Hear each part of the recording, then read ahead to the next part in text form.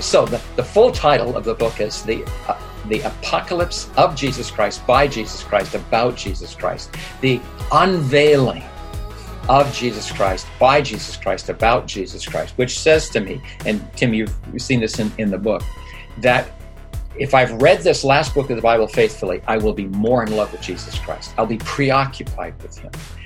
I'll see everything through him. If I'm preoccupied with something else, I didn't read it correctly. It's all about him. Well, hey everyone, welcome to the Canadian Church Leaders Podcast. I am so thrilled to share a very special conversation with you today. Now, if you're listening for the first time, my name is Jason. I'm a pastor here in Vancouver, Canada, and I'm part of the leadership team at Alpha Canada. And about a year ago, along with a few other pastors and friends, we launched the Canadian Church Leaders Network. It's an organization dedicated to serving pastors in Canada and beyond. And part of our mission is expressed through this podcast. Each week, we feature a conversation with other church leaders from around the world, and we explore themes that relate to the on-the-ground, day-to-day life of pastoring and leading churches in this place and in this time. And today is a unique departure from our typical format. Today we get to listen to a conversation on a specific book of the Bible that was hosted by two of our past guests on the show. Tim Hughes, he's going to lead this conversation. You might know him through some of the worship songs that he's written over the years or from one of our previous episodes on the podcast earlier this season. A couple months ago, he sat down with our dear friend, Darrell Johnson, to discuss the book of Revelation. And if you didn't already know it, Darrell wrote a series of sermons on Revelation that were compiled into a book that I try to read as often as possible. I try to read it annually, called Discipleship on the Edge. It's a very helpful read, and we link to it in the blog for this episode. But Tim and Darrell's conversation explores a variety of themes from the book of Revelation and really unpacks how to understand and read apocalyptic literature like the book of Revelation. And here's why we're sharing it today. We feel that this book of the Bible is particularly relevant for life in this time and ministry and making disciples in this time. One more thing before we jump into the conversation. I want to share a little bit about Tim Hughes and the organization he leads called the Worship Central. Now, he's a pastor of Gas Street Church in Birmingham, but he also leads Worship Central. And Worship Central started with the simple hope of equipping the worshipers and empowering local church leaders to lead people into profound encounters with God through worship music. And over the years, it's grown into a global movement, and it's really developing helpful resources and training opportunities for modern day worship leaders. And my experience with Worship Central has been incredibly positive. Some of the most incredible, sensitive worship leaders I know have gone through their academy and their training and connected with their conferences and events. And so I wanted you to know about it. So if you're a senior pastor thinking about how to further empower worship leaders in your church, or if you're a worship leader yourself, I highly encourage you to check out Worship Central. You can find everything you need at worshipcentral.org, or if you're here in Canada, at worshipcentral.ca. Okay, with all of that said, let's jump into the conversation on the book of Revelation with Tim and Darrell. Well, it is so good to be here, joined by Darrell Johnson. I'm in Birmingham, the UK. Darrell is in Vancouver, Canada. Great to see you, Darrell. Darrell, the reason I wanted to sort of connect with you is at the start of lockdown in the UK, I started studying Revelation, and I used your book, Discipleship on the Edge, as like a kind of concordance to sort of guide me through my studies. And it completely came alive to me. It's not often this happens, but it was almost like, the most amazing Netflix box set that each morning I'd wake up, I'd read a chapter, I'd study that passage. It just brought so much to life. And there was so much in it that really inspired me, particularly around the area of worship and leading worship a lot. That's obviously something I'm passionate about. But I just thought, actually, there's so much here that people connected with Worship Central and our church, Gas Street, and others, I think could be really inspired by. So I want to thank you for writing this amazing book. But maybe just to kick us in, it's interesting reading it from the context of lockdown. John obviously was in exile. What were some of the similarities, perhaps, to John's writing to what we're experiencing with COVID-19 currently globally? Oh, very good. First of all, it's just really great to be with you, Tim. Over the last few years, you've been one of the great blessings. I regularly in my gratitudes, I list, Lord, you brought Tim Hughes into my life. Oh, thank you. And I'm just so grateful. I was supposed to be at Gas Street Church. I know. That was the plan. And I hope that can work out and I can visit you there and see what God is doing with you. How does this all relate to what we're experiencing with this forced isolation? Well, actually, I'd like to put it in a bigger perspective. Over the last weeks, I've been reflecting on the fact that there are a number of forced isolation experiences in Scripture. You have David in a cave, in and out of caves, actually. And then you have Paul in jail and in and out of jail. And then you have John on Patmos. And I've been thinking, what are the common denominators to those forced isolation experiences? And they are three. One is they all discover that they're not alone in forced isolation. In the cave, Yahweh shows up. In jail, the Lord is near, Paul says. And on Patmos, Jesus shows up big time. Also, in each of those contexts, they discover where they're truly living in the universe. David in the cave recognizes that Yahweh is his fortress, his home, his dwelling place. Paul in jail, he discovers, well, he probably knew, but it came home that his true home is in Christ, in the heavenly places, as he says in Ephesians. And then John discovers on the island of Patmos that his true home, again, is in Jesus, and in this new city that is coming, but is really close at hand. So there's a sense in which John even is transported into this new city. And then the third common denominator in all three of those is that in each of them, the Spirit gives great creativity. Just think of the Psalms that came out of the cave. And then think of these epistles that came out of jail. And then think of this great apocalypse that comes out of the island of Patmos.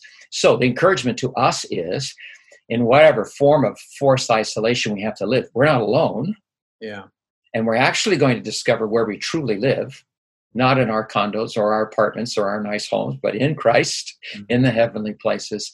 And I think we're going to experience new creativity. I'd like to think that particularly in your ministry, people you work with, some new kinds of songs are going to emerge out of this place. Because the Spirit loves to bring this creativity when we actually stop our normal routines and are forced to be still. So, now, the last book of the Bible, then, of course, is the biggest expression of this creativity, this massively creative work that emerges from the prison island. This book, actually, the feel of the book actually came alive for me in 1984. I don't know if I mentioned this in my book. In 1984, I'm flying from Los Angeles to Seoul to attend the first ever International Prayer Assembly. It was a 2-week gathering to pray at Yongnok Presbyterian Church in Seoul. I think we had like 4,000 delegates from around the world. It was sponsored by the Lausanne Committee on World Evangelization.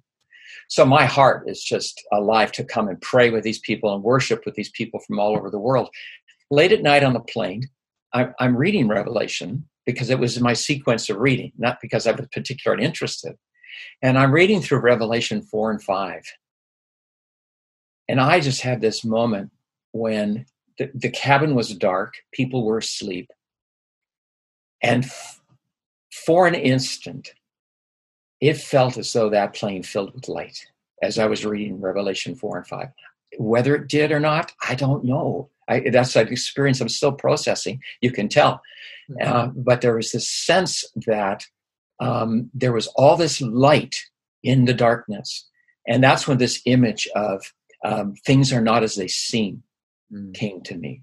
That on that airplane, cabin dark, there is a presence. And if he were to manifest his presence, it would just undo us. I don't know how long it lasted, but I wanted to wake everybody up and say, we have to sing, all hail the power of Jesus' name, let angels prostrate fall. So that's when emotionally I started connecting with the book, and then started reading and researching and working with that. We talked about maybe commenting on the title of my book on the last book of the Bible. I wanted to call it Things Are Not As They Seem. But at that time, the publisher thought, sounds a little new agey, so we probably ought to not use it. So I had to come up with a new title. And the new title came immediately to mind was Discipleship on the Edge. And I think that does, in fact, explain what that last book is all about. Well, that was one of the big helpful takeaway points, because I think sometimes people can feel a bit intimidated by Revelation. We all know it's been sort of wildly misinterpreted and used to explain a whole bunch of weird things. And it's confusing. The imagery is bewildering. It's something we can't quite tangibly grasp, some of it. But actually to see it in the light of this is a discipleship book to help me understand more of who Jesus is and how to live and follow him. That was so helpful. I mean, one of the things you say at one point is that the Revelation calls us to radical discipleship, to all-out courageous loyalty to the Lamb in a world feverishly worshipping the beast. Maybe unpack a bit why again, you think this book is so helpful for us as disciples of Jesus. Okay. I would put this book in the same category as Matthew and Ephesians. I think Matthew is a discipleship manual, clearly. But Ephesians is also, and then this one, teaching us what it means to be a disciple. And I've got a diagram. I'm not real techie, so I've got it in the old-fashioned way. I'll just bring it out here. And maybe you've seen this. Have you seen this diagram before, Tim? Yeah. And it's used when in teaching biblical theology. You've got God beginning with creation, and then sin. It all falls. And so that's a picture of our fall. But then even in the fall, God begins what's called salvation history. And it's moving in a straight line. History isn't cyclical. It's not going around and around and around. It's moving somewhere. And it's moving to this great day of the Lord. And the thought is on that great day of the Lord, God will intervene. And then we move into a new heaven and a new earth. We move into the kingdom of God. So for Old Testament prophets, the longing was for this great day when we would experience the kingdom. And what the gospel of Jesus is, and this cross represents not his birth, his life, his death, his resurrection, ascension, the whole thing. Somewhere between the fall and the end of time, Jesus Christ comes, and in his coming, the future spills into the present, and heaven invades earth. That, I think, is Jesus' gospel. Mark 1:15, the time is fulfilled, the kingdom of God has come near. Repent, turn around, and put your weight on this gospel. Heaven is invading earth, and the future is spilling into the present. Now, discipleship on the edge, then, I'm using in three ways. One is, what does it mean to be a disciple of Jesus when we're living on this edge of the final inbreaking of the kingdom, which we are? We don't know when he's coming. It's near, he says. And so we're always supposed to be living in this state of anticipation. It's always near. So what does it mean to live with a sense that it's always near? Then secondly, what does it mean to live in this space where you've got the kingdom of heaven coming up against all the other kingdoms in the world? This tension that the coming of Jesus creates. You know, his coming into the world brings blessing, but it brings tension because he comes up against everything that is out of sync with his kingdom. And so we live in this tension, and the word that John uses is tribulation. Tribulation doesn't mean just trouble. It refers to this crushing pressure that you experience when two kingdoms collide. And there's a lot of colliding of kingdoms in here. So what does it mean to follow Jesus in this space? And then a third reason for discipleship on the edge is in Revelation 1:19, we have a picture of Jesus in a human form, and the common denominator is a sword coming out of his mouth, a sharp, two-edged sword. And so what does it mean then to follow Jesus when he's got this sword coming out of his mouth, speaking to you? Yeah. And what he's speaking, and we see this in the 7 messages in chapters 2-3, the fundamental thing he's speaking is it's either or. It's either me or the dragon.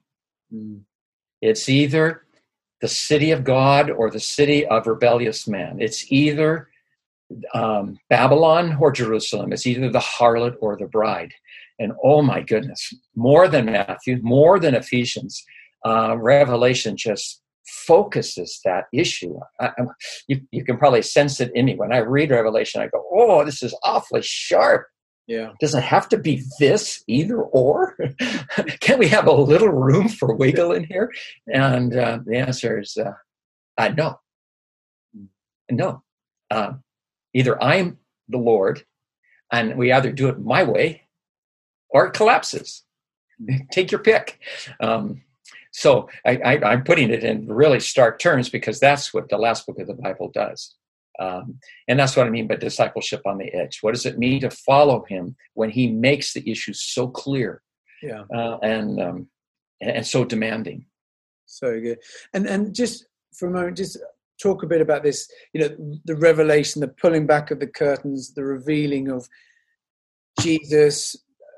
What is significant about that? I'm thinking, John exiled on Patmos in his mid-80s. The church is being persecuted, a lot of suffering. And, the kind of Hollywood movie story would be that John he's rescued off the island. He's placed back with all the church and the people he loves and gets to live out the last days, of his life happy. But no, actually, in the midst of real pain and suffering, the curtain is teared back and he sees Jesus in all his glory. And it's almost like it's enough. But just talk about, and this kind of phrase, apocalypse. Yeah, good. Well, the title of the book is The Revelation of Jesus Christ. And that word revelation is technically the apocalypse of Jesus Christ. And as you've already hinted, when people in our time hear this word apocalypse or apocalyptic, there's this fear note that arises. You hear the word apocalypse and you think, something really bad is going to happen. So, for instance, I was watching BBC a couple of weeks ago, and the cameraman was panning the streets of London, and he goes, "Boy, this is apocalyptic." Yeah. And I thought, I know what he means, but the word he should use is this is terrifying, or this is catastrophic, or this is something like that. But apocalypse, no, not necessarily. The first century person hears this word apocalypse and they go, "Oh, wow, bring it on." Because simply apocalypse means as you've already hinted, opening up of a curtain or lifting up of a cover off of a box or opening a door. Hence chapter 4, verse 1, I saw a door open. And the curtain is pulled back to reveal what has always been there, but we didn't recognize because the curtain was closed. So I've got this closet next to me, and I just open that up, you can't see that, but I open that door. That's an apocalypse. Yeah. And by the way, my closet's really nice and organized, so I don't mind showing it. But at any rate, so John is on the island of Patmos, and Jesus gives him an apocalypse. Jesus pulls back the curtain so that John can see what he otherwise would not be able to see. That's the key thing. Apocalyptic literature, like Daniel and like Revelation, is all about seeing something you could have never figured out on your own. You could have never deduced any of this. So when you and I and our contemporaries look out at the world now, you wouldn't deduce that the world's being run by a crucified king. You just wouldn't figure that out. You wouldn't deduce that even in our suffering, we're being loved in a way that we never imagined. So it requires an apocalypse to do that. By the way, the Apostle Paul uses this language. In Galatians 1, he says he came to faith as a result of an apocalypse. Jesus opened the curtain and he saw Jesus. He says that his gospel, Romans 1, 16 and 17, the gospel is the power of God unto salvation, for in it the righteousness of God is apocalypse, is opened up. It's Paul's way of saying, I would have never, ever figured out the meaning of the cross without him pulling it back. So John is on the island of Patmos, and Jesus gives him this experience, huge experience. I'm still trying to figure out exactly what this was, whereby he pulls back and shows something John would have not seen. Now, here's the important thing. I think it's really critical that when we're reading this last book of the Bible, we keep the title clear. It's the apocalypse of Jesus Christ. Now, of in what sense? By him or about him? Yes. Both by him and about him. So the full title of the book is the apocalypse of Jesus Christ, by Jesus Christ, about Jesus Christ, the unveiling of Jesus Christ, by Jesus Christ, about Jesus Christ, which says to me, and Tim, you've seen this in the book, that if I've read this last book of the Bible faithfully, I will be more in love with Jesus Christ. I'll be preoccupied with him. I'll see everything through him. If I'm preoccupied with something else, I didn't read it correctly. It's all about him. And his call then to radical discipleship. And a key word that comes through the book is some translations have behold or look. But again, I thought that was interesting. And just thinking about, for us today as followers of Jesus Christ, how do we keep posturing ourselves in that position to keep looking, to keep beholding? Because we can get very familiar with Jesus. We get very busy, distracted. What have you learned about just posturing your heart to keep beholding so that you keep growing in this deep love and affection towards this incredible Savior? Very good. Well, what you're referring to is the dominant command of the book. There are two commands. And one of the things when we're studying Scripture is to look at the exhortations of a document, because the exhortations are going to reveal the passion of the writer. And the two commands are look, behold, and then do not be afraid. Yeah. And I think John, as a pastor, is saying, if you look, you will not be afraid. Well, and I think you would also say you're afraid because you're looking the wrong way. It's because you're looking at the things that are causing you anxiety that you're so fearful. But you need to switch and look at what's being opened up to us. And so John says, behold, I don't know how many times I don't know how many, well over 30 times. Right. So when you're reading the book, by the way, make sure you get a version that keeps the behold. Yeah. Some translations just see that's kind of a nice little literary device. It's not. It's a command. Look.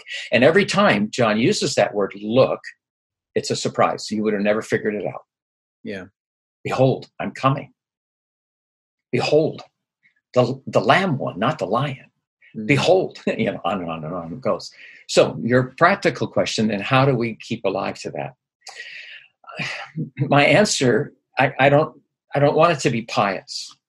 I don't want it to be simplistic, but I think there's only one way. Yeah. And that's to soak in the word. And I think that this gesture in the morning, this very gesture of doing this, is a way of recognizing that this curtain is being opened. This door is being opened. The cover is being lifted. And when it is, in some way, Jesus Christ will emerge from there. Tim, I think that's the only way I know how, is I've got to keep opening the book. I turn on the TV. That's an act of looking. So I know how to do that. Or I turn on the news on the computer. So I've also got to turn on this other news where I now have an alternative vision, an alternative perspective. And this book will always lead me, no matter what book I'm reading, in the direction of Jesus. So I don't want to sound pious, simplistic, read your Bible. But it does come back to, I guess, the choices thing you were saying at the start. We're presented with a choice. Where are we going to look for feeding and influencing? And so I think that's really right. And I think our worship is, there's a Church of England liturgy which says it is our duty and our joy at all times and all places, to worship. And that, of course, worship is our great joy, to understand God's love, to be welcomed in his arms and receive his healing and peace. But there's also that duty of making time, reading the word, praying, coming before him. Like in a marriage, there's a duty of commitment, but also the great joy of intimacy and friendship. Yeah. Can I ask, so Revelation 4 and 5, you suddenly like this unbelievable, dramatic kind of insight into the worship of heaven, which is like, wow, what are we going to be spending eternity doing? And it's this kind of amazing picture, living creatures, angels, elders, heavens and earth, just worshipping the throne. But I've heard you talk about this amazing moment where you see in Revelation 4, I think it's the living creatures. It says, in the center around the throne were 4 living creatures, and they were covered with eyes in front and back. And he describes them. Each of the 4 living creatures had 6 wings, covered with eyes. Just this idea of seeing incredibly. But then in Isaiah 6, where we see another kind of incredible God encounter, we see these kind of living creatures, but this time the wings are covering their eyes. Why in Isaiah do we see kind of eyes being covered in this? I know obviously in the Old Testament, it's the idea that if you were to see God, you'd die because it's so overwhelmingly glorious and incomprehensible to but here they're seeing. They're right up close and they're seeing. There's no need to cover their eyes. Why is that? A very good question. It's twice there. In fact, this is the first time I realized it's twice. Mm. It's in chapter 4, verse 6, full of eyes in front and behind. Yeah. And then in verse 8, are full of eyes around and within, day and night, that they do not cease to say, holy, holy, holy. Mm.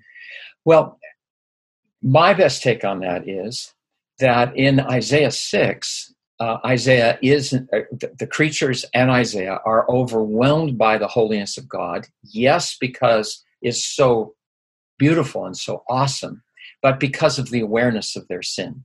Yeah. So that in Isaiah 6, the next scene is then the angels come with the coal, put it on his lips, and he's declared forgiven. So it's because of the sin of the creatures and the sin of humanity that they cover their eyes. In Revelation 4, their eyes are open, which says to me, something must have happened about sin. Mm. So that sin is not the problem that it was before in having intimacy with God. And then we read chapter 5, and of course we discover it's because the Lamb was slain. The Lamb who takes away the sin of the world is slain. And because the Lamb now is in the picture, things change. In fact, I like to point out in chapter 5, verse 6, it's literally, I saw in the middle of the throne with the 4 living creatures and the elders, a lamb standing as the slain. So he's right in the middle of the one who's on the throne. The one who's on the throne is awesomely holy. So the picture that John wants us to have is that in the midst of all that holiness is this lamb who's taken away our sin, enabling us to move into that space of holiness and in some sense still see it. So that's what's changed, is that God has done something about our sin. The holiness of God is still massive and overwhelming. Hebrews, our God is a consuming fire. I've been meditating on that a lot lately. God is bigger than any of us realize. He's more pure and more beautiful and more awesome. So we're still going to have that sense of, oh my goodness, what am I doing here?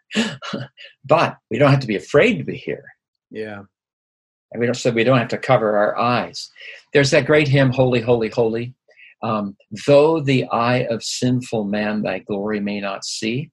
I understand why the writer put that there, but I think that's Isaiah 6. I don't know that you can say that same phrase in light of Revelation 5. Though the eye of sinful man thy glory may not see. No, I think that because of the blood of Christ, these sinful eyes get to behold a measure of his glory. And I think that's what's going on then. All these creatures and then all these voices and every created thing in heaven and on earth is crying out, worthy is the Lamb. Yeah. It's the incredible. Yeah, absolutely. And it's the power of the gospel that, because I think a lot of people can feel real shame, particularly people who new to church. But I think generally shame is such a profound thing. But actually when you read this and you realize because of the blood of Jesus, his sacrifice, we can stand and be a part of this unbelievable view And we can be bold and confident, not because of our behavior, but because of Jesus' redeeming love. And I just, again, it awakens worship, the power of God's mercy and redemption. Hey, we're going to jump back into this conversation in just a second. But before we do, I want to share some exciting news from our friends at Briarcrest College and Seminary. Briarcrest will be returning to campus this fall in person. In light of the pandemic, perhaps you or someone you know thought that your education plans would need to be put on hold, but that does not need to be the case. As you look into this next year, Briarcrest could be the school that you're looking for. Their courses are highly transferable to other Canadian universities. The community there is heavily focused on discipleship, and they've got a world-class faculty geared towards shaping deep, passionate Christ followers. And here's been my experience. Every time I visit Briarcrest, I see the value that they bring to the lives of real people who want to make an impact for the kingdom of God in their world. And so if you or someone you know is looking to explore a Christian post-secondary education, why not point them to Briarcrest to find out more? You can check out their return to campus ebook and webinar dates at briarcrestcollege.ca/return. Okay, let's jump back into today's conversation. I'd love to ask, one of the things when you're looking at this incredible insight into the throne room and the surprise, the kind of sucker punch, as it were, is you expect, the lion and the greatness and everyone bowing down, elders, 24 elders casting their crowns before the throne. But then you see at the center of the throne a lamb looking as if it had been slain. And it's this... this idea talks about a lamb with 7 horns, which horns symbolize strength, and 7, this number of completion and perfection. So this lamb that was completely strong, perfectly strong, 7 eyes, perfectly wise. So it's not like this lamb's weak and kind of been overpowered. The lamb has laid down his life, and this idea of sacrifice, Jesus dying on the cross for us, but that theme, I think, of sacrifice, that really sort of jumped out at me through this book. And I guess our response as followers of Jesus Christ surely must involve choosing to lay our lives down for Jesus, but also for others. And I'm thinking in a time of COVID-19, the global pandemic, where there's so much suffering, one of the first responses of the church has to be sacrificial love. And you have this brilliant phrase, at the center of reality is one who suffers. I'd love you just to unpack a bit more about this incredible reality and what would have that meant for John and the disciples at the time, waiting for this great victorious Messiah. And you see this picture of sacrifice. Yeah, that's a really good question. Let me step back just a bit and make a comment. I think it was Eugene Peterson said that in Revelation, I don't learn anything brand new. I already learned it in the other 65 books of the Bible. It's just that in the last book of the Bible, I learn it in a new way, namely in the way of imagery. So instead of just prose or even poetry, now it becomes visual imagery. And this section about the lamb slain and being immensely strong and immensely wise is already developed in the Gospel of John. Right from the beginning of John, he says, the Word became flesh, dwelt among us, and we beheld his glory. Glory is of the only begotten of the Father, full of grace and truth. And I think John then works the rest of his book through on glory. So the first sign that Jesus does, he turns water into wine, and we beheld his glory. And it builds up to Lazarus being resuscitated. It did not say that if you believe, you see the glory of God. Building up to chapter 12, where Jesus comes into Jerusalem on Palm Sunday and says, now the hour has come. Glorify your Son, that the Son may glorify you. Unless a grain of wheat falls into the ground and dies, it abides alone. But if it dies, it bears much fruit. And I think that's John's way of showing that we were anticipating this blaze of glory when he said we beheld his glory. But it's always been focusing down to this moment when Jesus lays his life down like a seed in the ground. and dies. And I think that's John's way of saying in prose that the glory of God is finally manifested in God giving his life for the world. That is glory. So God is reinterpreting glory for us. We humans think of glory in these egotistical ways, but God doesn't think of in those ways. God's glory is giving his life for the life of the world, giving himself away. That's what Paul develops in his hymn in Philippians 2:5-11. So what John is showing here, what Jesus is showing through this picture form is the Lamb is not weak. When he gives his life away, he's not a wimp. It takes great strength to give your life away. And the Lamb's not stupid. It's not a stupid thing to be sacrificial. So that what's being revealed here in the phrase you wanted me to talk about, suffering at the heart of the universe, I probably should have nuanced that a little bit better. Sacrificial love is at the center of the universe, and that love will suffer.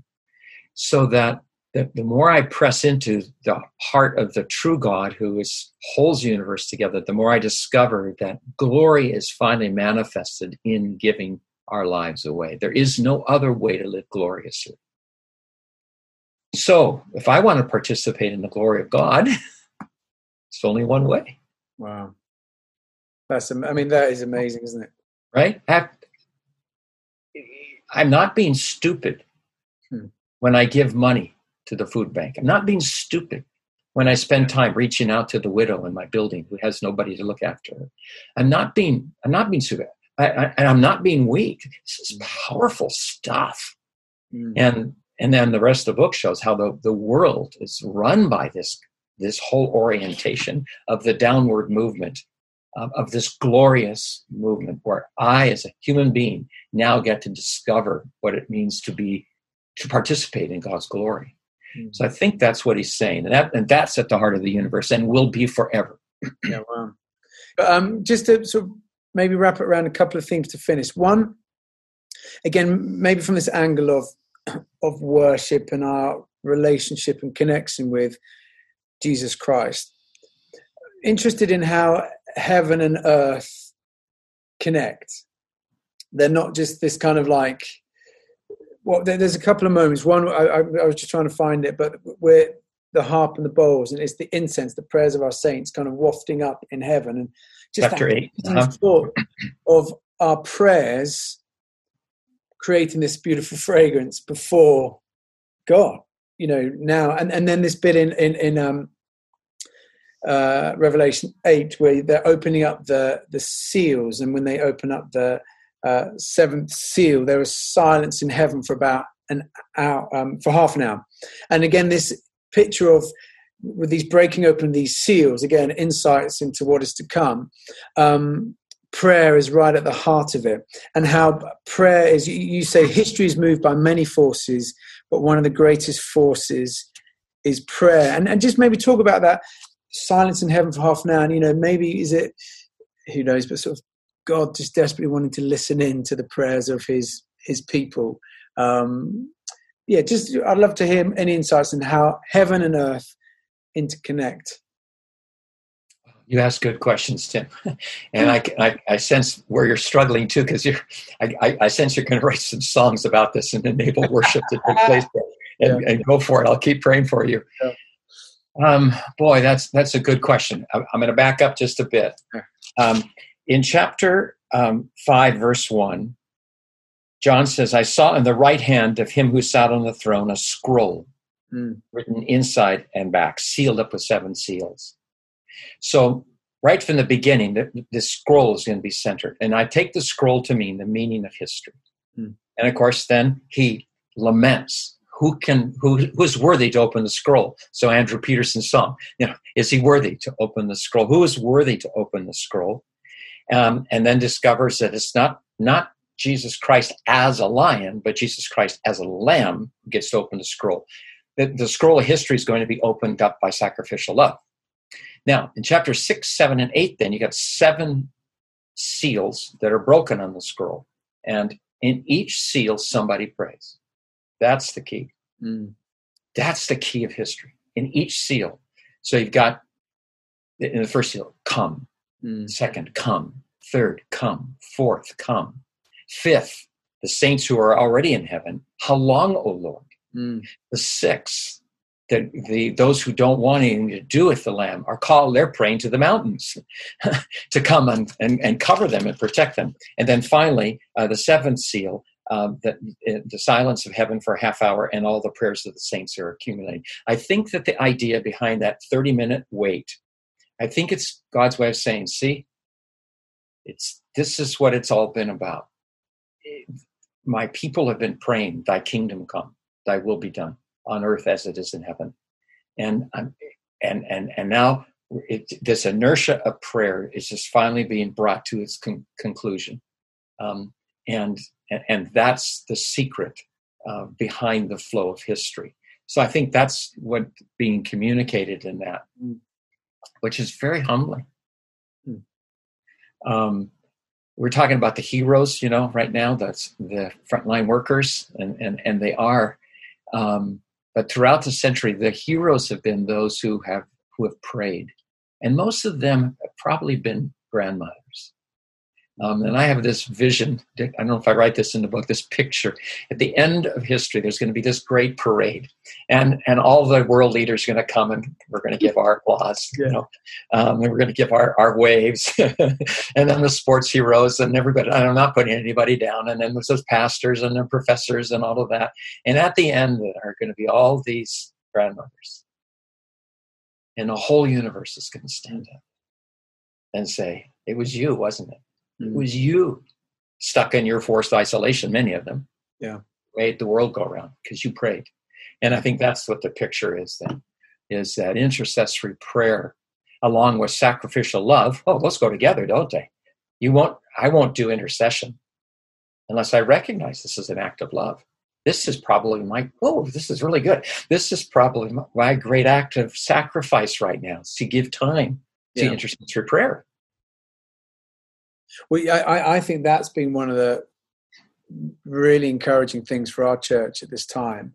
And for me personally, just an awakened sense of the need and the importance of prayer, that actually, we can't all necessarily leave our homes and get out there and do everything, but actually believing that in prayer, we can make such an impact, that actually we're equipped and empowered and actually, I guess certainly one of my hopes for my life and for the church is we've worked very hard to try and make a difference. And maybe it's a kind of realigning. Actually, if we prayed more and did a bit less, would the doing a bit less end up being incredibly more effective than just crazy activity and then a quick prayer at the beginning, at the end of a gathered meeting? So I think, again, this for me was like, wow, the importance, the profound impact prayer and worship has. Maybe just as we close, Daryl, at the end, there's this amazing kind of picture of, the marriage feast, bride and the bridegroom come together, the sort of the church being kind of united to Christ. And one of the things is this beautiful thing around intimacy, this kind of coming together. And you link, and I've not seen this before, about how historically, like a wedding, the kind of the ceremonies and the symbolism, and how when Jesus is at the Last Supper, the Passover meal, there's so much he's kind of doing and saying that actually I'm now, uniting myself with the church, with the people of God, with you and me, in this incredibly intimate relationship. And I know intimacy is something we can find a bit hard to kind of understand, particularly when we think about our relationship with Jesus. I think we can recognize and appreciate respecting and honoring God's greatness. But actually the real power is that we can experience this incredible radical love that heals us, that transforms us. And again, I'd love you just to pick up a bit about why is it so significant, this picture of the marriage feast, and how can we grow in our intimacy with Jesus, and how can that fuel our worship? Oh boy, host of really good questions, and we have another hour, right? But in terms of the last book of the Bible, the Revelation of Jesus Christ, this is a major theme. In chapters 2 and 3, Jesus speaks 7 messages to the 7 churches. Mm. And what's interesting is that's put together in a literary device called a chiasm, which goes like this. Mm. And in a chiasm, you look at the first, last, and middle. Mm. In the first letter, the letter to the Ephesians, he says, you've lost your first love. Mm. In the last letter, he's to Laodicea, he's knocking on the door. That's an awful picture. Christ is on the outside of the church, knocking on the door. And the language is, behold, I stand at the door and knock. That's a quote from the Song of Solomon, chapter 5, verse 6, where the lover is knocking at the door for his beloved. And then, so the first letter is, you've lost your first love. The last letter is, I'm appealing to you as a lover knocking at the door. And then the middle letter is to Thyatira, where Jesus uses the awful word adultery, that the church has bought into this compromise arrangement represented in this person, Jezebel. So the first 2 chapters, chapters 2 and 3, have the 7 messages that are forming this idea. You've lost your love. I'm appealing to your love. And losing your love is moving in the way of adultery. Then the rest of the book then is going to wrestle with the picture of these 2 cities, Babylon and Jerusalem. And Babylon, horribly, it's called the harlot, and Jerusalem, the bride. So that the whole thrust of this discipleship on the edge again is going to be, who do you love? Yeah. With whom will you be intimate? Will it be the world system that is all about power and getting and greed and lust, demanding, having your own way? Or is it going to be about the New Jerusalem, which is going to embody this sacrificial love? So it's one long love letter. I wish I had the time to even draw that out. One long love letter where Jesus is appealing, I want to love you in such a way that the best analogy I can come up with is that of marriage. Yeah. And like you said, guys will bristle. Okay, bristle, but let Jesus press in and tell you, I don't know any other way to say how much tenderness and attentiveness I want you to experience than their love relationship. I'm a grandfather, so I know what it's like to love my children, and I love my grandchildren in a whole different way, but nothing like the way I love my wife. And so Jesus is saying to us, you're my brothers and sisters. You're part of my family. Oh man, do I love you? Oh man, I love you. Yeah. But I'm telling you, it actually goes deeper. So don't be scandalized by the image. Yeah. Let me press in and help you know that this is really deep stuff. Yeah. That's what that's the love I'm evoking from you toward me. That's the best I can do with that. No, it's brilliant. Well, Darryl, as I said, I mean, I got so many other questions and thought life pages that I wanted to go through, but that was so helpful. I mean, one thing to anyone watching, firstly, get the book, Discipleship on the Edge, an expository journey through the book of Revelation. Absolutely amazing. And as I said, I think anyone involved in leading worship, being part of a worship team, I think it's just, you have to read it because it will awaken fresh love. But also, I just think for the whole church, in this, we're living, I think this is what struck me as well. And then I'm going to ask you to quickly pray for us, is I think for so many in the church, we're naive and we sort of sleepwalk through life, failing to recognize that there are so many powers and principalities, so much that is shaping us. The media, every time we're on Instagram, there's a message that's being, and these are expert people who've got billions of dollars to try and kind of grab hold of our emotions and impact the way we spend our money and spend our time. And if we want to allow God to shape us, to bring about this joy and this peace, and to sort of pursue this life in all its fullness, there's an intentionality we need to bring to this. And it's spending time with him, it's recognizing who he is, and it's digging into some of these scriptures which are so powerful. So I just thought it kind of awakened this, as you said, the sharp edge of it's Jesus or the world. And we've got to take this stuff very, very seriously. But actually, when we allow ourselves to be shaped by Jesus, what an amazing adventure we're a part of. This incredible cosmic pattern. We're going to rule and reign with him for eternity and enjoy this intimacy. So thank you for bringing so much of this alive to me. And I know it'll have brought life to so many other people. But could you maybe just close by praying for us? Just whatever you're feeling led to pray. Jesus, it's with great joy that today we confess you to be our Lord, our Savior, and the lover of our souls. I thank you for this book that you inspired for the Apostle John in forced isolation,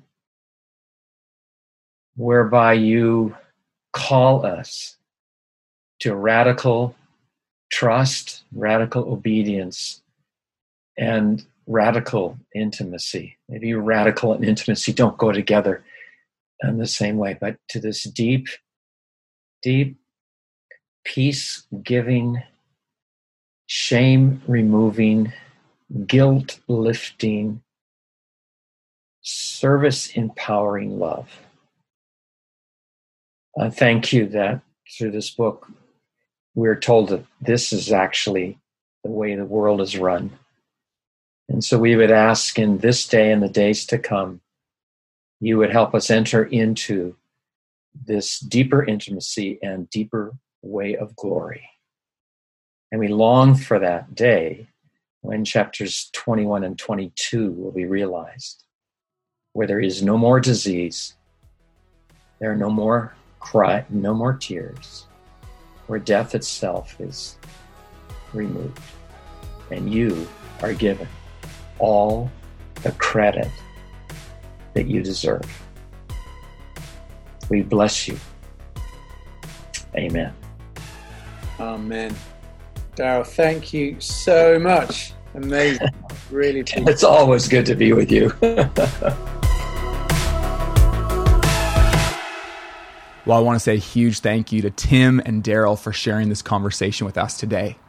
And if you love hearing from Darryl as much as I do, I want to point you to two projects of his. First, I want to recommend his book on the last book of the Bible called Discipleship on the Edge. You can just head to our blog for this episode on ccln.ca/blog, and you'll find a bit more about his books and those other projects and links of where to buy it. And second, I want to recommend that you subscribe to the Darryl Johnson podcast. Every week on the podcast, our team is releasing sermons from Darryl. And as a Bible teacher myself, I find listening to his sermons incredibly helpful and useful, and it's fueling my own content development as a pastor. Lastly, as usual, if you enjoyed this episode or any others before it, it would go a long way for our team and for others if you would share it with a friend or someone you think would benefit from these conversations. And if you haven't already, please give this podcast a subscribe or a review on whatever app you're on. And if you've got any feedback or ideas you want to share with us, you can reach us at contact@ccln.ca. We'd love to hear from you. Okay, that's all from me today. Thanks for tuning in, and we'll see you soon.